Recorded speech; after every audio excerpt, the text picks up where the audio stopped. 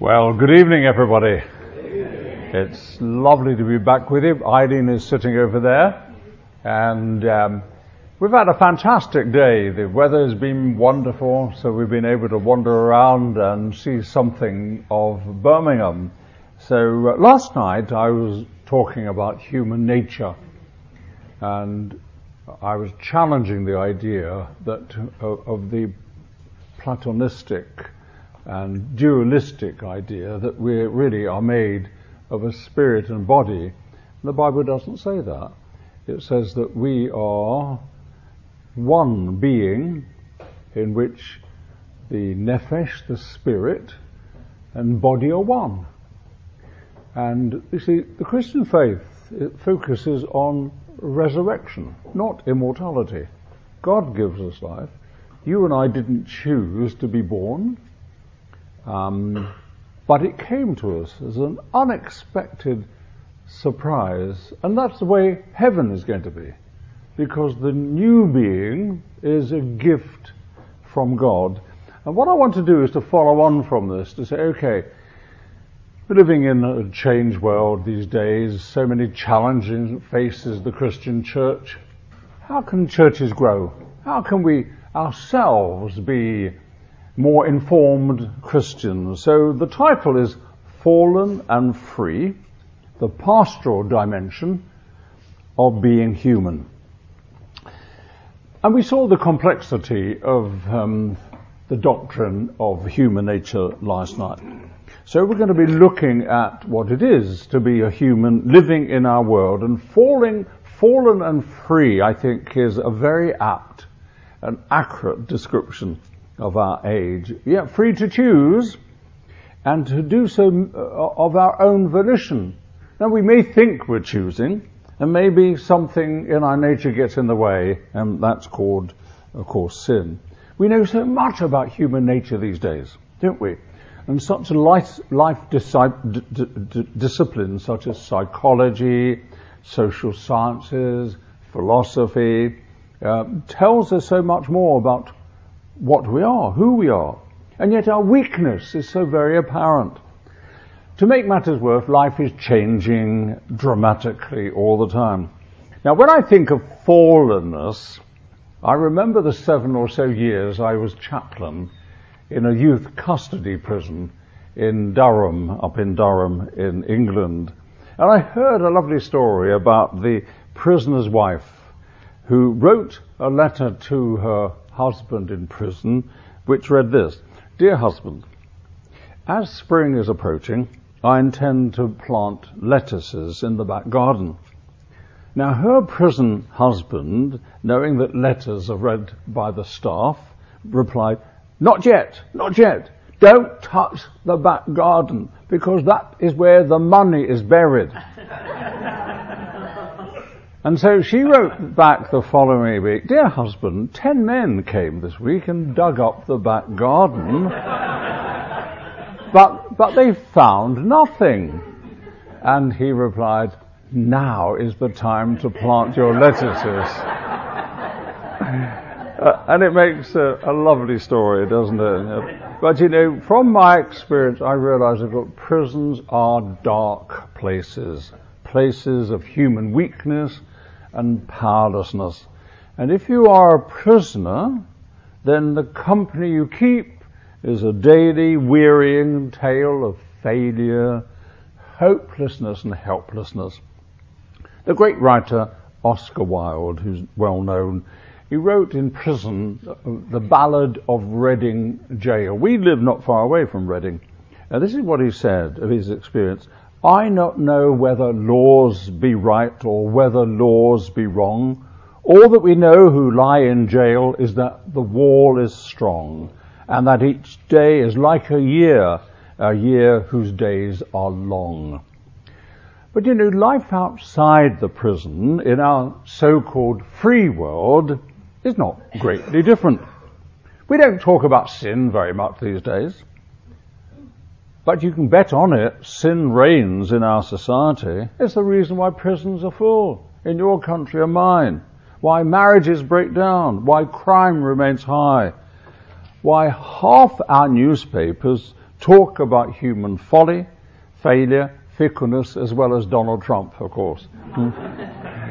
The great Czech president, Václav Havel, who died a few years ago, used to talk about living in a contaminated moral environment. He wasn't speaking as a Christian, although I think he was a Christian.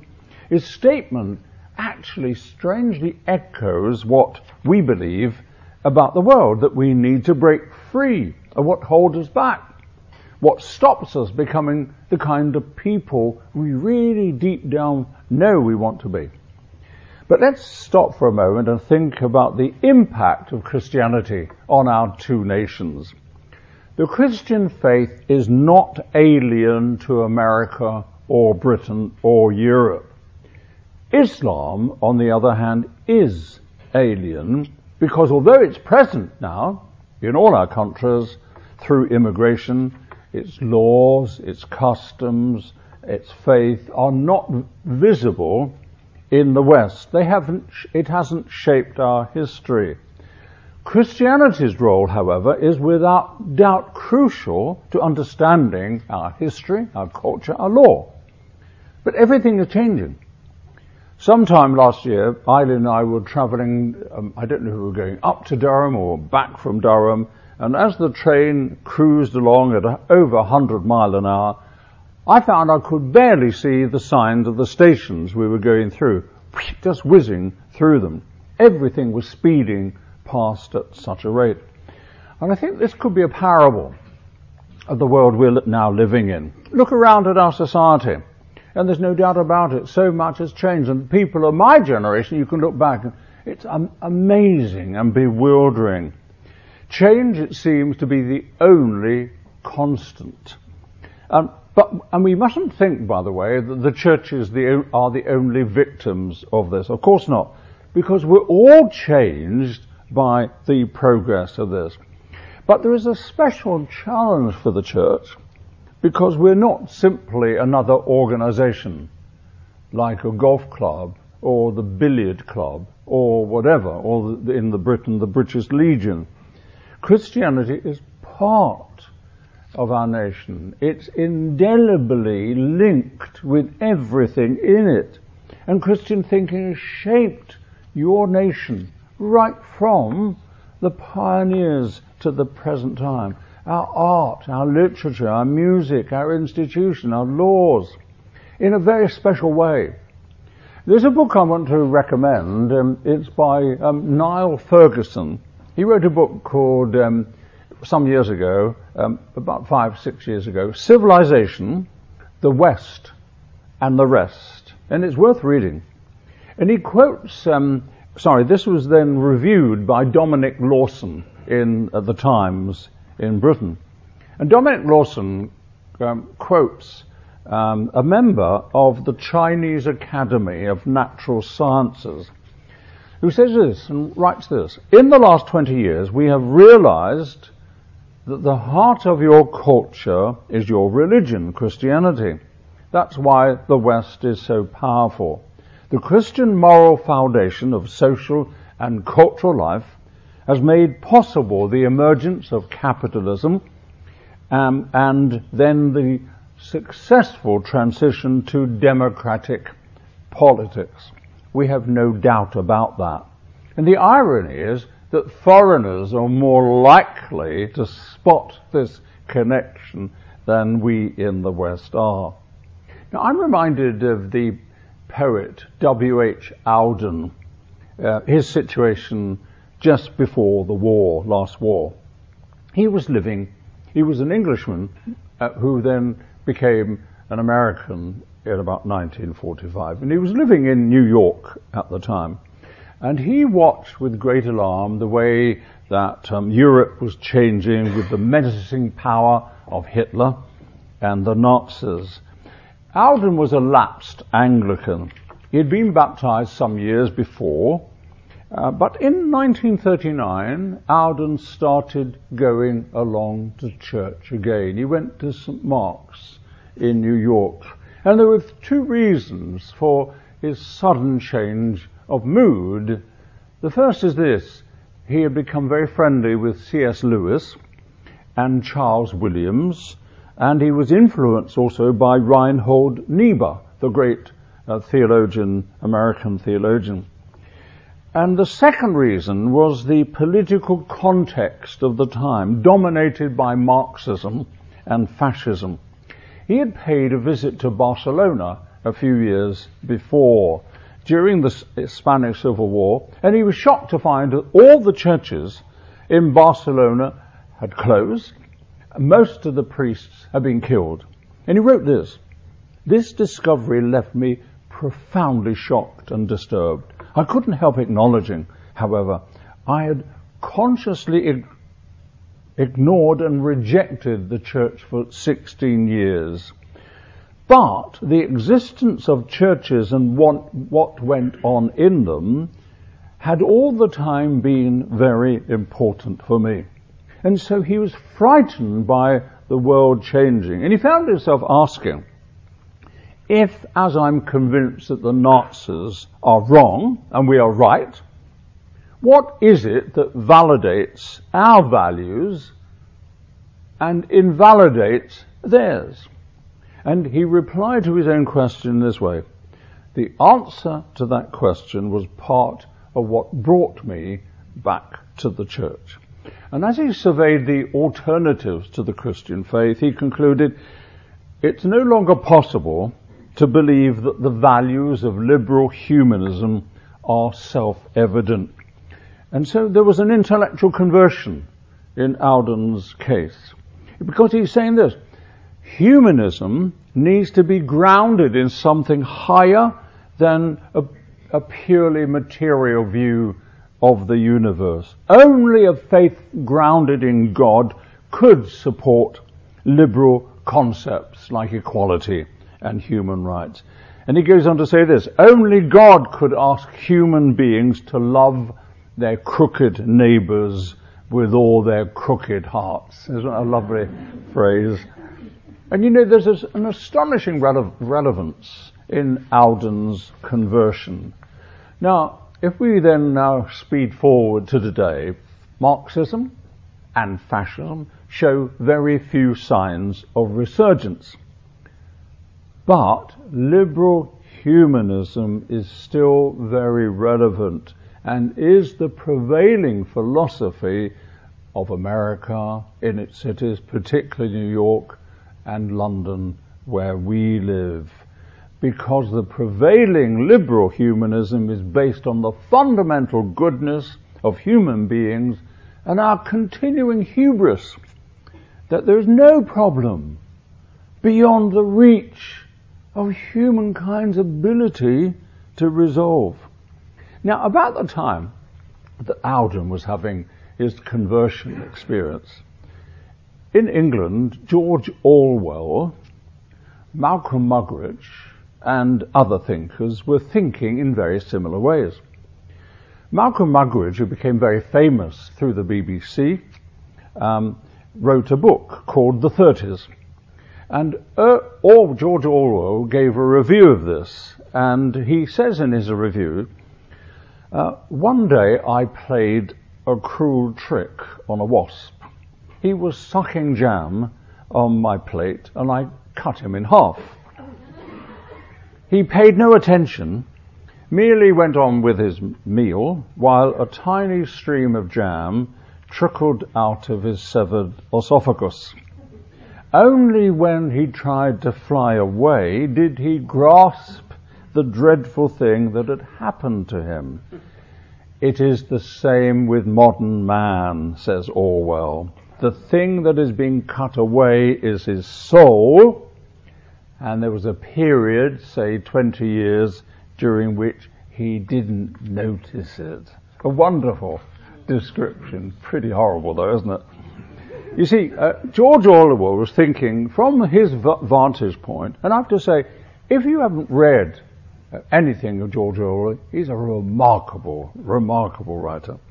He was quite convinced, and because he's writing actually as an atheist. Mind you, the irony is, he's buried in an ordinary country village churchyard, so we got him in the end, you see. So Orwell was quite convinced that religion was on its way out.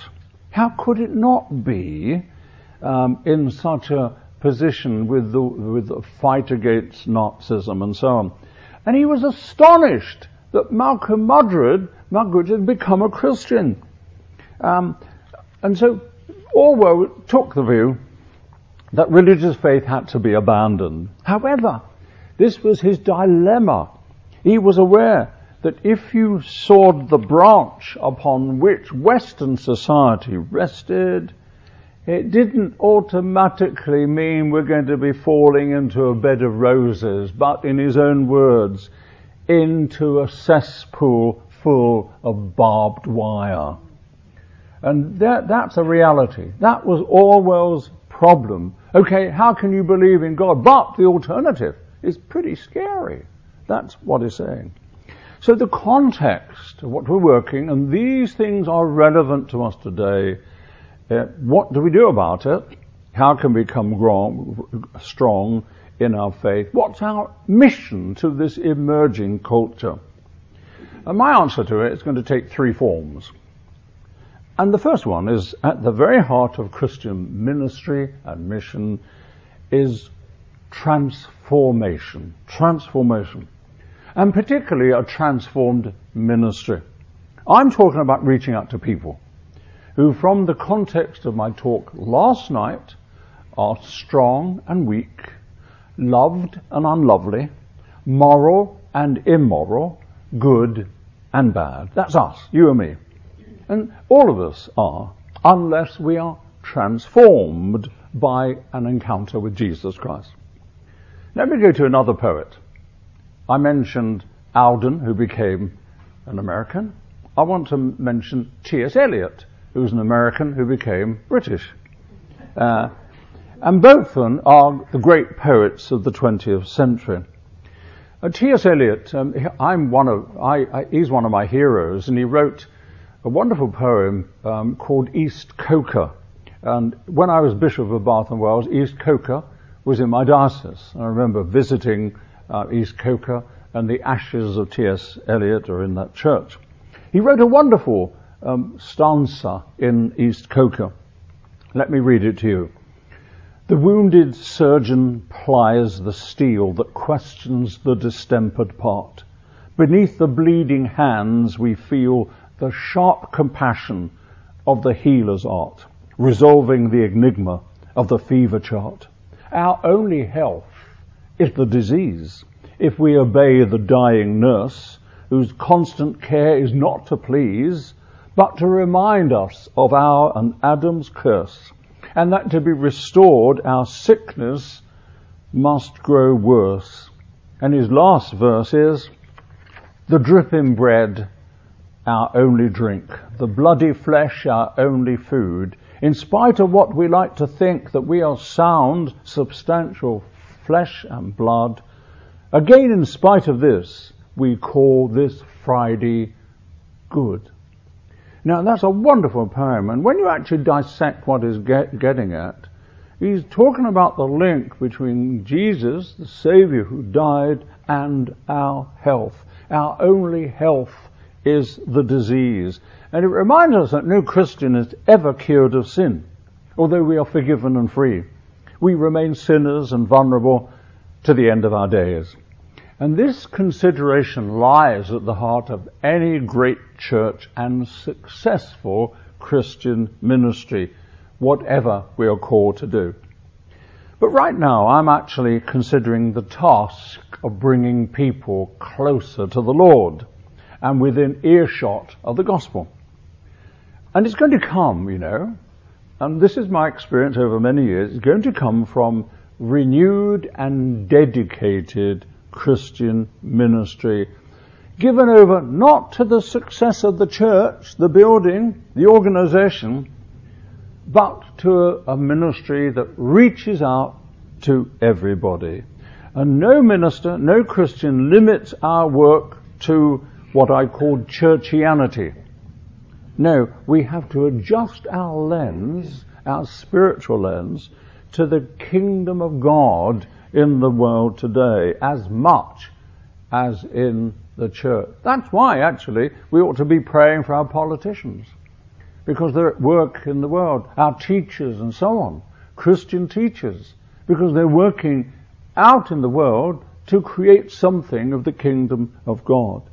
Now, from a long ministry, I can tell you this, that healthy Christianity comes from dedicated clergy and lay people like you, whose unswerving goal is to please God and whose lives are dedicated to that end. Now, let me give an illustration. Some years ago, Eileen and I had owned a cottage in Wales.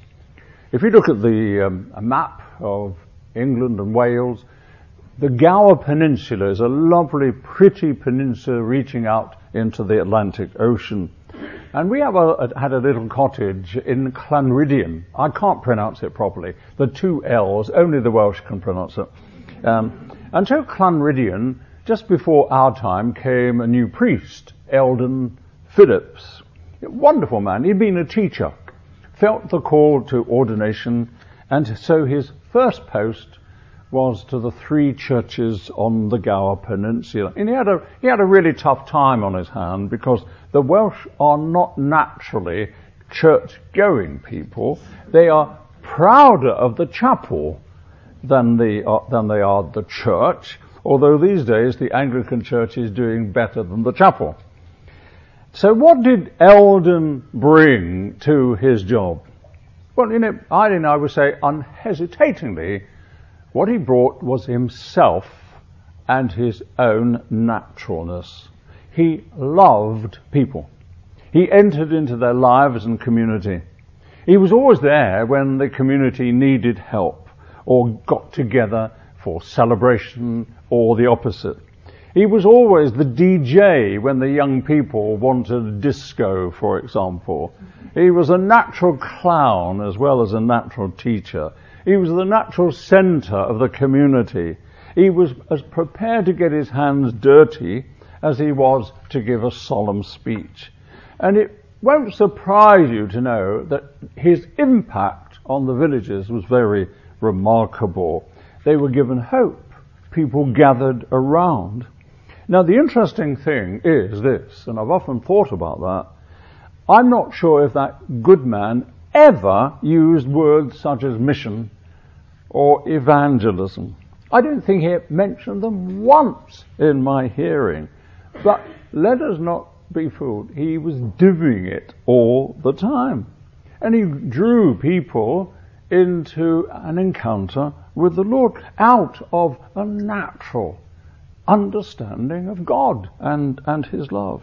And there are many priests like that, men and women, who are doing that kind of job. And how well that, I think, expresses effective ministry. In fact, I think we can actually deduce a very important principle from this, that there is a direct link between effective, inspired leaders and successful organization. That's true whether we're talking about Apple, Ford's Motor Company, or a great local school, or a church situation where you've got fine leadership here. Leadership counts. Leadership is central. Now, in Britain, from time to time, we get news of decline in church attendance. And I don't wish to deny the degree of challenge to some dioceses. We have a lay friend. He's a businessman, a very successful businessman, and a wonderful Christian man. He's been asked by the Bishop of Salisbury to help the church in activating, getting clergy off their backside and showing some leadership and so on. Are you aware that the diocese of Salisbury, and it's a really large diocese, the average Sunday attendance is under 20. Under 20. Now, of course, I have to tell you, some of those villages are very small. I mean, it's a pretty successful ministry if you have 20 and the village is 100. That's a pretty good percentage. But not all are like that. And so our friend Barry has been given the job to inspire and to work at it from a business point of view, how churches can grow. And I would argue, and I've said this to Barry, well, actually, to drive up numbers from 15 to 20 or 20 to 20, it's not a great challenge. If you can't do that, you ought not to be in the ministry anyway. And I still believe that. And here, Holy Trinity Brompton can teach us a great deal. It's one of the success stories of the Church of England, as you know. HTB, as well known through the Alpha program and so on, is known for its commitment to training and education of lay people. And with the encouragement of the Bishop of London, Richard Charters, who by tradition is not at home in the evangelical charismatic tradition of HTB, but he's blessed it, and he said, go forth and multiply, and so it's done. HTB has now planted scores and scores of churches in the London diocese. The London diocese is probably the most effective diocese in the Church of England. And it's often struck me, that the leadership of the church, we've made a great mistake in England. I can't compare this with American staff meetings in the average diocese or whatever. But the weakness of the Church of England is we've actually paid more attention to weakness than we have to strength. Let me explain what I mean. But I remember when I became Archbishop of Canterbury, and that meant I had to chair the staff meetings on a monthly basis in the Diocese of Canterbury. And the first hour, I found, was being spent on problem clergy. We spent an hour talking about so-and-so, you've got problems, depression, and so on. And I remember remarking, because we were doing missions in the diocese, but what about the successful people? What about the so-and-so doing such a fantastic job? Congregations doubled and so on. It was almost as if we were not bothered about growth. We're only concerned with saying, there, you'll get better eventually. And it was a really odd way. If this was a business, you wouldn't apply it in that kind of way. Trying to deal with inadequate people who were as likely to fly to the moon as they were to lead anyone to faith.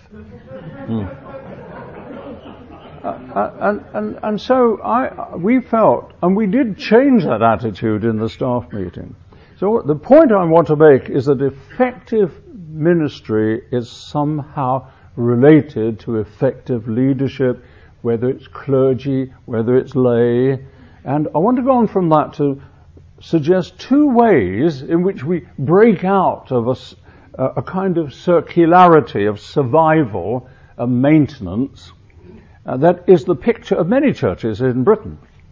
Now, it's surely understandable from the New Testament itself that the growth of the early church emerged from two basic poles: spirituality and service. The first is so obvious that I almost blush to speak of it. But I must, because I think it's the most important incentive for evangelism, is that we personally know the power of the gospel in our lives, and we want to make Jesus Christ known. Now, I could call this by a number of names. I could call it encounter. I could call it conversion. I can call it spirituality. And let me linger with that term. Now, spirituality takes a number of different forms. There is an evangelical spirituality, and probably you share this with me here this evening. As we grew up in our church in Dagenham, an evangelical Anglican church, the whole thing focused around the quiet time, QT, your prayer in the beginning of the day and Bible reading. Our vicar, Pit Pat, Edward Porter Conway Patterson, or Pit Pat we called him behind his back, he was a very fierce missionary fellow, and we owe so much to him, the importance of your private spirituality, your prayer life, Bible reading particularly, and we thank God for that. To this very day, I can remember chunks of the New Testament that I had to memorize. But over the years, I've grown in my understanding of spirituality. And there's so much that we can gain from the Anglo-Catholic and Roman Catholic traditions. The focus is more on meditation, guided retreats, study of the saints, the sacraments, and so on. And there's so much to commend there. I don't know if you're aware of this, but in Britain and in France, the abbeys, the monasteries, the convents are being besieged by people who want to spend time there for meditation. And so they're not necessarily wanting to become monks or nuns, but they're being driven back to basic principles and so on. And I believe that this touches a chord in the heart of so many people today, busy people. I don't know if this is common in the States, but in Britain, we often hear people saying this: well, I'm not religious, but I am spiritual. Is that a common thing over here? Well, then there's an identity. It's a strange thing when you think about it, really, because there is undeniably a link between religion and spirituality. I can't say a person can be spiritual without it in some way being religious, if by religious we mean being open to the transcendent. And this suggests to me that here is a very important area where an overlap between church and the wider society exists, and where we might be able to minister to it and to exploit and to bring people closer to the church. And I want to give you some reflections on that. For example, if we take, for example, things like offering courses in church life, maybe once or a year on, for example, the secret of contentment. People are looking. How can we become more contented people? The Bible is clear about that. There's a lot to say in the scriptures about contentment. Or the power of prayer. How to meditate. How to handle doubt. Or we could take real people and look at key missionaries like the Methodists, E. Stanley Jones, the great Baptists, William Carey, sadly no relation to me. You see, people are looking for transformative experiences. And I think they are actually keen to know how we came to faith, what led us on the journey, how we handle doubt, what intimations of God's love have we known over the years, how do Christians handle tragedy, what experiences of grace have we known, what's the relevance of prayer, and the list is endless. So making experience crucial, central to church life in some way, I think is a real challenge for us. You will know the great rock band U2, led by Bono. Bono is a deeply spiritual person. We got to know him years ago through the World Economic Forum, and in his work, I think it's a wonderful album, How to Dismantle an Atomic Bomb. He never gives us the answer, of course. One of his songs is called Yahweh. Yahweh, and that's very suggestive, isn't it? And one verse in it is saying, take this soul stranded in some skin and bones, take this soul and make it sing, take these hands, teach them what to carry, take these hands, don't make a fist, take this mouth, so keen to criticize. It's really a prayer of longing to be a better person. Do you know, if you look at the New Testament, there are strikingly very few verses in the New Testament that talk about church and church life. But there are dozens of verses that speak of meeting the Lord and authentic engagement with God through the Holy Spirit. And so engaging with the world through the attractiveness of a personal faith is central to effective evangelism and mission. Now, the other pole I want to talk about now is through service to one another. And here is a real success story I want to talk about. I want to talk first about the intellectual side of this. William Temple may not be known to you, but he is one of the great giants in our tradition. He was only Archbishop of Canterbury for 2 years, from 1942 to 1944. He died a comparatively young person. He made his name when he was Bishop of Manchester. And he was very fond of always saying this, actually: Christianity is the most materialistic of religions.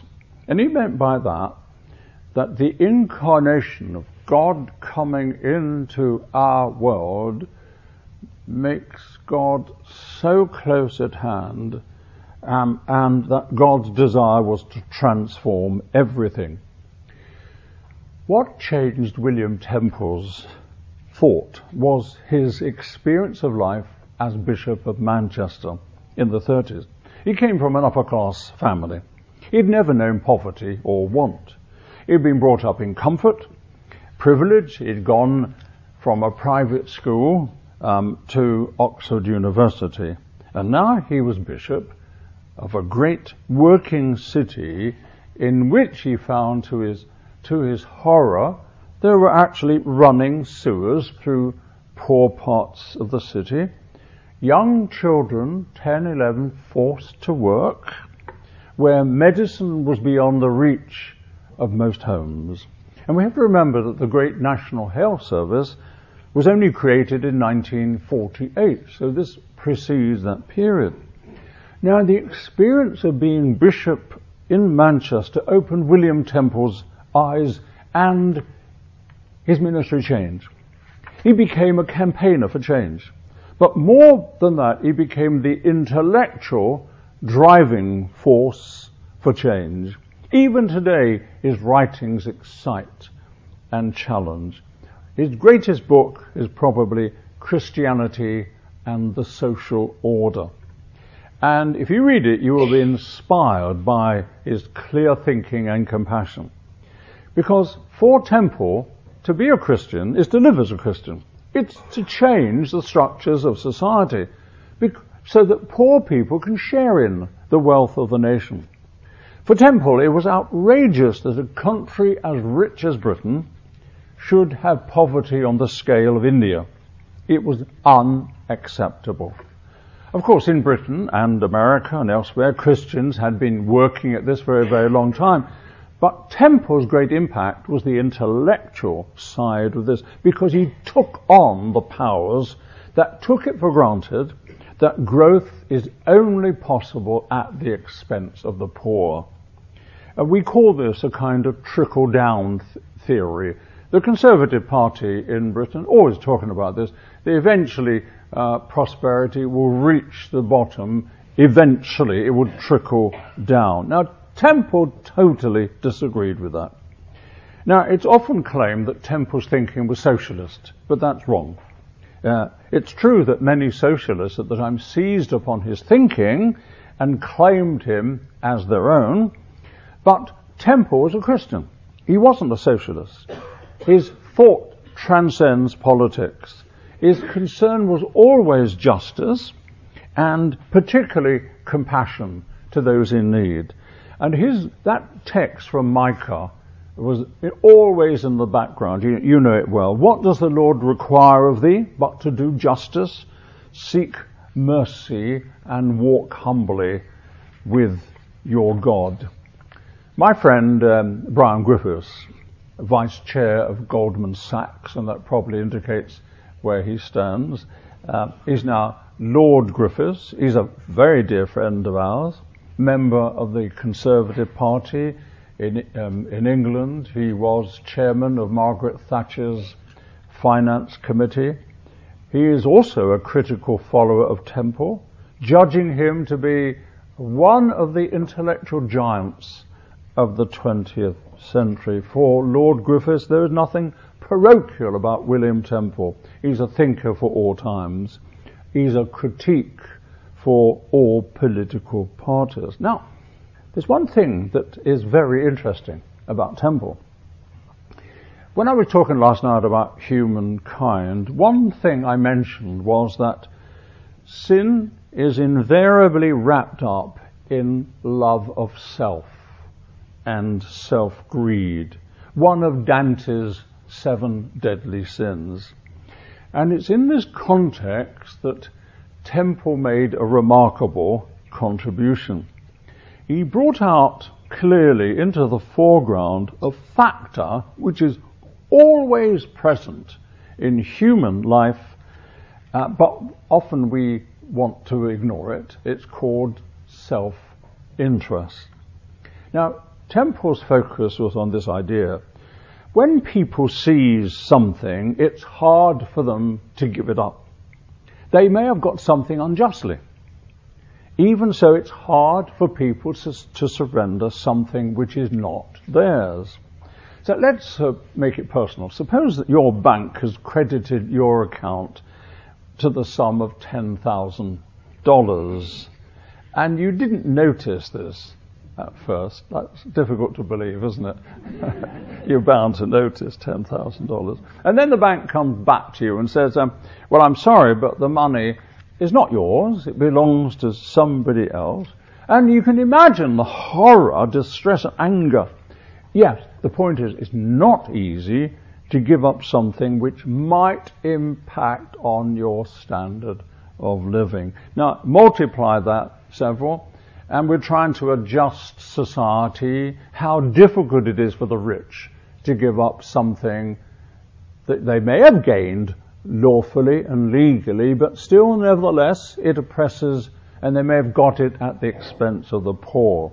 And so this is something so wonderful I want you to observe. So what is Temple's observation? It comes in a wonderful celebrated quote. He says this: the art of government, in fact, is the art of so ordering life that self-interest prompts what justice demands. It's brilliant. What self-interest prompts what justice demands. And he believed from that, and I'll come back to that in a moment, that the church is not a department of life that only is interested in personal beliefs and devotional practices.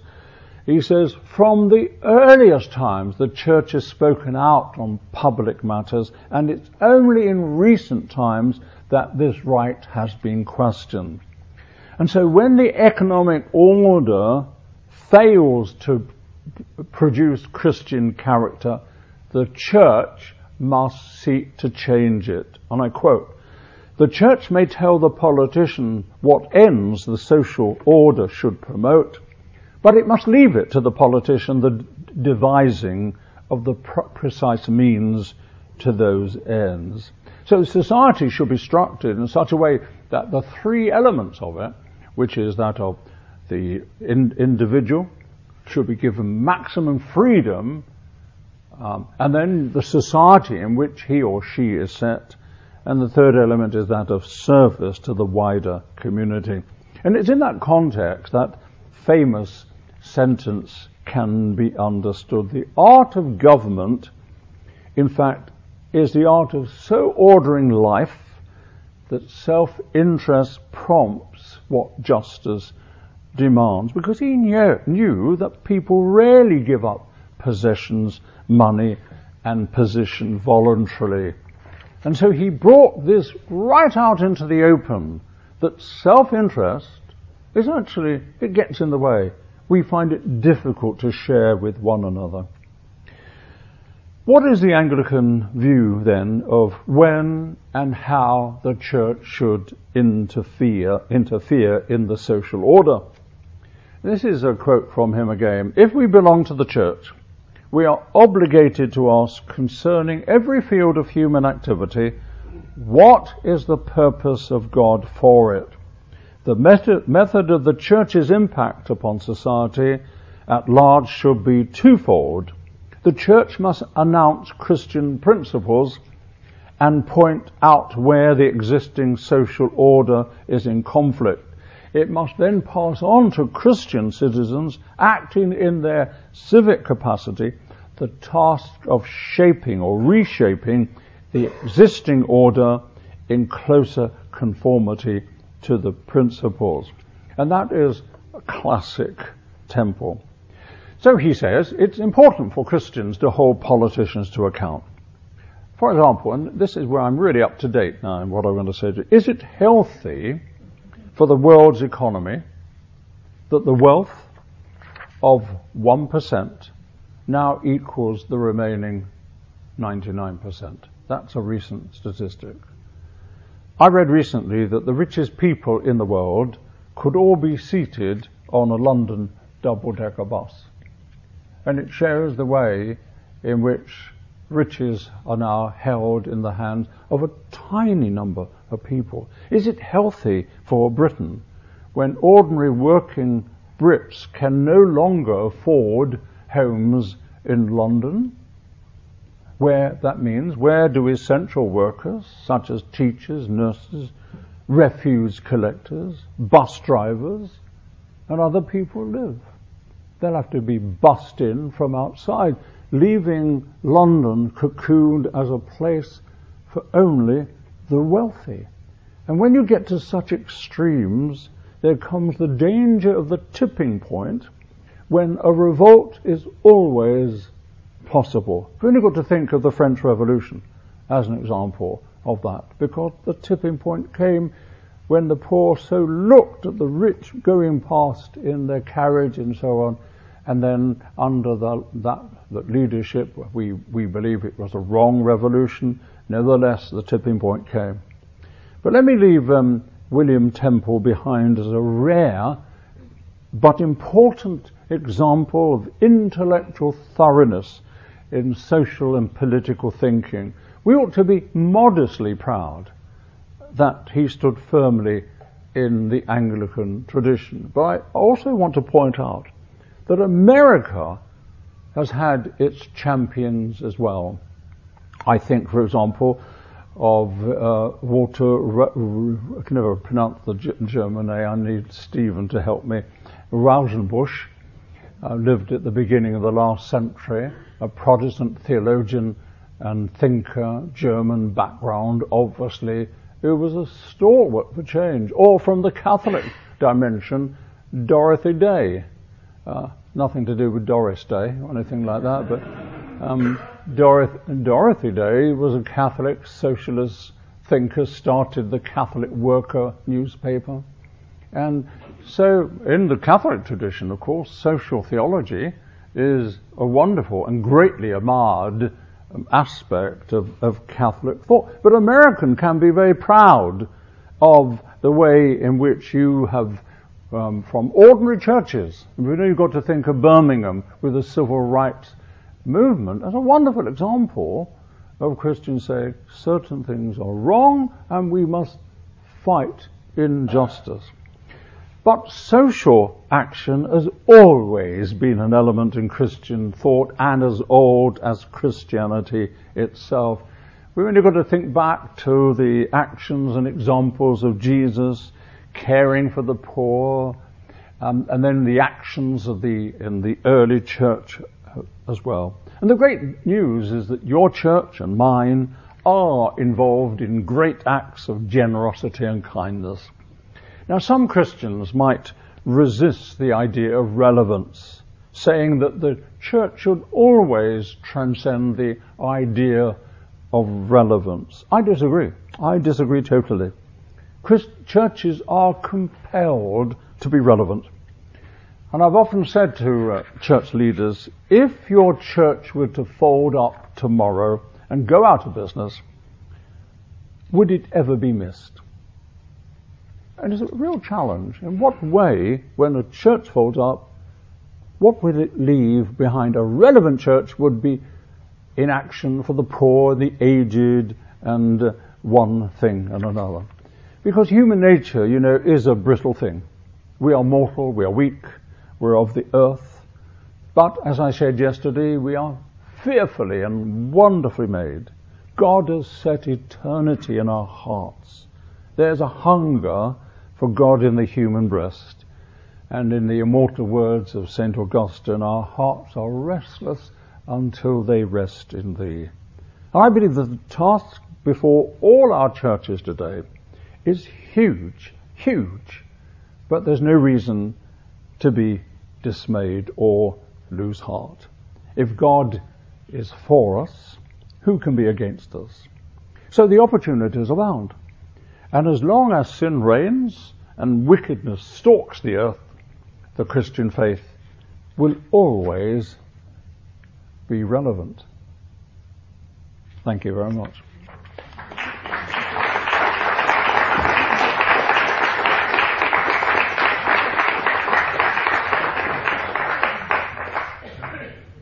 You certainly covered a lot of ground there, Mr. Gary, but in the very beginning of your talk, you made a statement that Christianity was the only way that democracy and capitalism could evolve, and I think there's a lot of evidence for that. And then you went on to quote Mr. Temple, who seemed to have a very significant misunderstanding of capitalism and the way that it's built. And I wonder if you could flesh out both those points a little bit. Well, thank you. I don't think he was mistaken about capitalism. I mean, at the time he was writing, he was well aware of the weakness of capitalism and the damage that it was doing. And what he tried to do was to actually say, okay, as a nation, we've got to actually find ways in which the riches of the earth can be shared by everyone, because he's working, as I said, from a particular social context in Manchester. His thinking influenced Methodism as well as Anglicanism. It was a leading part of Tony Blair's thinking, as he spoke to me, and it's still very relevant in reminding us of the fact that we have a social policy in economic theory to make sure that the poor are not left out of the picture. That is where I think he drives. I wouldn't want to claim infallibility for his thinking, but he is one of those giants, and particularly in the way he brought out the fact of folly at the heart of human nature, and the verse I quoted about self-interest, how that is a factor in our makeup. But thank you for the question. Andrew? You mentioned the French Revolution, and I'm curious as your response to some historians who would say that England too was on the brink of revolution, and had it not been for the Wesleyan revivals, revolution may have broken out. And so what was it about the church's response to the social ills of the day, and what the Wesleys were doing in addition to preaching, and how Christians stepped up as opposed to a reliance on the state? Yes, I mean, I'm glad you mentioned that, because the Methodist revival, when we say Methodist, it was very much at that point an Anglican thing, because the Wesley brothers were still working within the Church of England. There are two things there, really, is that, yes, there was in England the abuse and the gulf between the very rich and the very poor, but it wasn't as bad as in France. That's one thing. And I think Edmund Burke, the great Prime Minister at the time, was very well aware of that and anxious that we didn't fall into that trap. But the thing that the politicians didn't engineer was, in fact, the unexpected nature of the evangelical revival that happened under the Wesleys. And that was very significant, because at the very heart of that revival that we call Methodist was a real commitment to care, compassion for one another. And the way they set up the organization in tiny communities and reaching out, you've only got to read Wesley's books to understand actually that there's no separation between preaching the gospel and caring in practical ways for the needy. So, and the way they set up the set works with the Bible study groups and so on. So the two things went along side by side. And then after that, you get into the Anglican sort of the Oxford movement, which was also very strong thrust on social witness as well.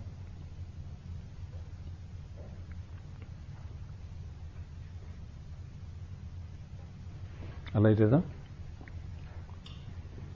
As you were speaking about this, I'm assuming that you are talking about the responsibility of the church versus the government, in that we want the church to reach out so they can know God and His love and His help, versus looking to the government as their God. Would you just comment on that? Yes, I mean, part of an aspect of the interesting question there is that it's sometimes quite difficult to say the church is doing this and the government is doing that.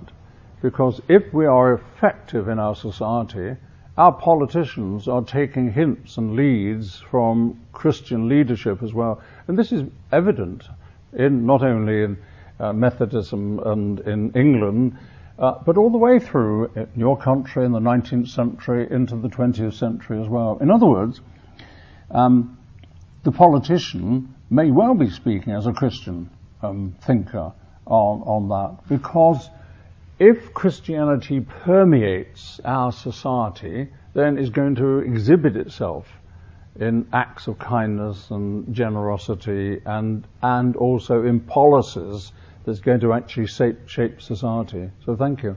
That's great.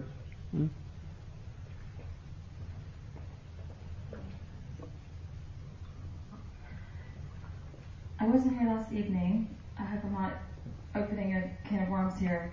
But you said that we need to adjust the spiritual lens to the outside world and become all-inclusive.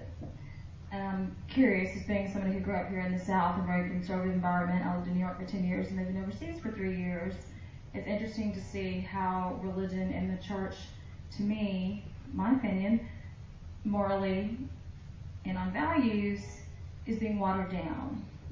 So I'm curious, your idea of widening the lens, is that to be becoming more accepting of things that really are more immoral? Or, I know this is sort of a slippery slope, but I'm curious, what do you mean by widening the lens and being more accepting? I'll have to look back and see what I said there. But I think what I was getting at was the spiritual lens opening up. So the problem with church life is that it can be so enjoyable, at the same time so demanding, you can become very closed in on yourself. And the challenge, I think, for all churches in terms of relevance is to ask the question, okay, how effective are we in society? What do we bring in way of a contribution to our society? So, for example, I can only use English, British terms here, but if we take Britain, at a time when there's a deepening gap between the poor and the rich, it's the churches that have actually stepped in and done a lot to do with food banks. The church we go to is very strong involved in that. So we're looking at something where there's a practical social need. So we're opening our eyes, widening our horizons to make a contribution and to speak out when there is a need to do this. Now, I can't really compare with America, but I know you're doing a lot in food banks and other things as well. It is a matter of, I still cling to the word relevance to the needs of the day. I think that Jesus was totally relevant because he was on the lookout. He was looking around. He wanted to share his life with others, and we've got to do the same. Come up to me afterwards if that's not clear.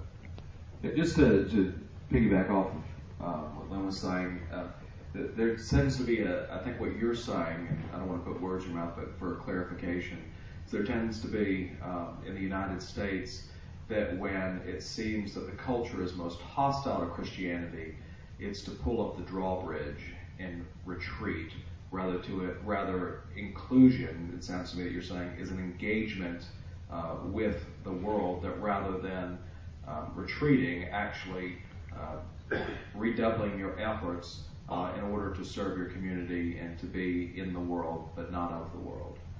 Yeah, and I thought I was actually saying virtually that anyway, that when you actually think of some churches, they are actually retreating from the world. The challenge is, and the reason why some are retreating from the world, losing confidence. You lose confidence in yourself, your ability to say it. We can't do anything, so the best thing to do is to draw up the drawbridge and enjoy a lovely Christian life and think you're relevant. But authentic Christianity is to say, let's get out there.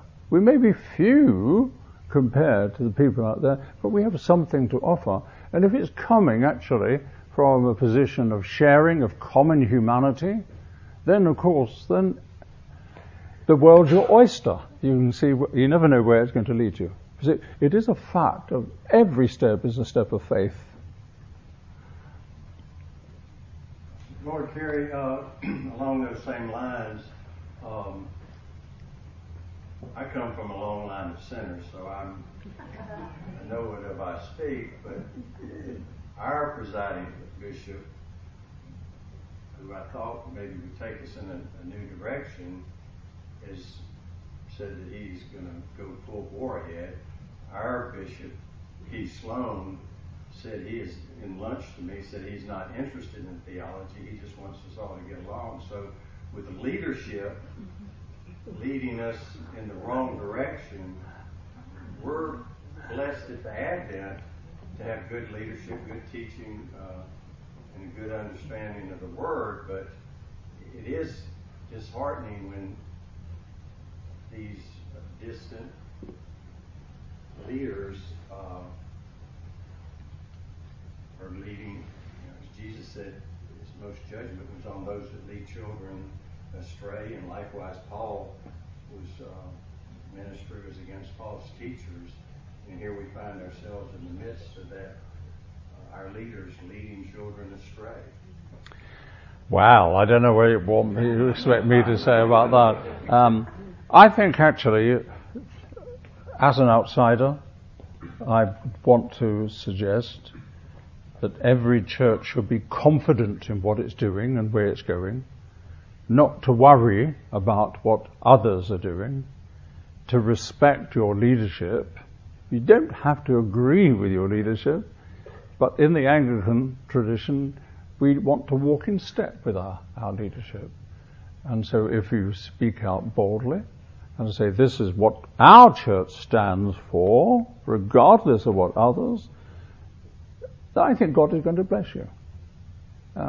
I don't think, you see, there is a tendency, especially in Protestant Christianity, is the schismatic tendency that we don't like what's going on, so we separate.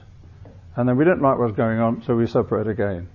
And the whole concept of Catholicity, of breadth, holding differences together is lost. Now, I'm not saying by that I would be happy by being in a church where I disagree with the leadership. I'm an outsider, a friend who's stepping into your lovely life just for a moment or two.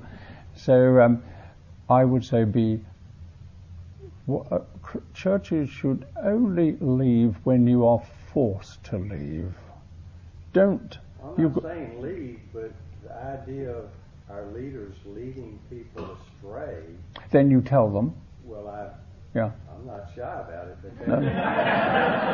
I gather from last night and tonight you're not shy, and I respect the strength of your character. That's great, and that's right. And we all ought to be doing that.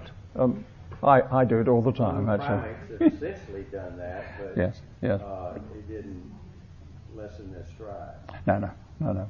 No. It's difficult. It really is. It seems to me that the greatest part of our problem is communications. We're not speaking the same language to each other. And what we say is so misunderstood. And we don't seem to accept the good offices of others who have a different opinion. I'm not saying that we should abandon principles, But to have a conversation, you have to have two people speaking the same language. And it appears to me that on both sides, my side and on the other side, our minds are closed too often. And I believe that might be a step in the right direction if we could at least understand that what we object to may be close to the heart of the person saying it, and that what he objects to in us is close to our hearts. And I'm wondering how we bridge the gap. How do we open the conversation where we can get beyond name calling and saber rattling? Yeah. Well, that's great. Now, of course, we're in danger of wandering away from the thrust of what my focus tonight was on how do we reach out to our society, what's the strength of our faith in dialogue with a common humanity. But what I think what you've just said helps me, and I think helps us all to grasp this important principle. And I see it been working out in the last 15 years or so. The more we get into single issue problems, the more our attention is taken away from the big game and the issue of relevance, evangelism, service, and so on. I have to say, as I look at the Anglican Communion, our unity is under attack. We're not as effective as we once was in Africa, for example. And what I think the present Archbishop has done is saying and tried to bring both sides together to get a conversation started again so we can talk to one another. That's the very point you're making. Let's talk. Let's show that our disagreement, but let's respect one another so that we can actually say, okay, we're spending far too much time on this. Let's get out there and remember that we mustn't spend all our money on lawyers or this, that, and the other. Spend our money on reaching out to those in need with a living gospel that changes lives. Thank you. Great. Smile. It's tough, isn't it?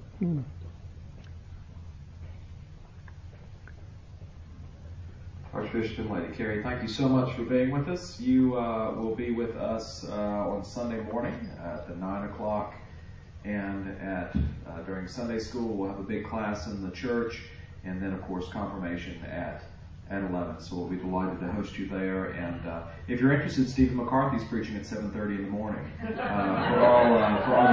for all you real Christians who are going to be at that hour. So God bless you, Carey. So glad that you're with us and for bringing us a good word tonight. Thank you. And thank you. And can I say thank you to you for sharp questions? I appreciate that enormously. The work continues, and there's much to excite us and encourage us. So thank you all, and see you on Sunday. Thank you.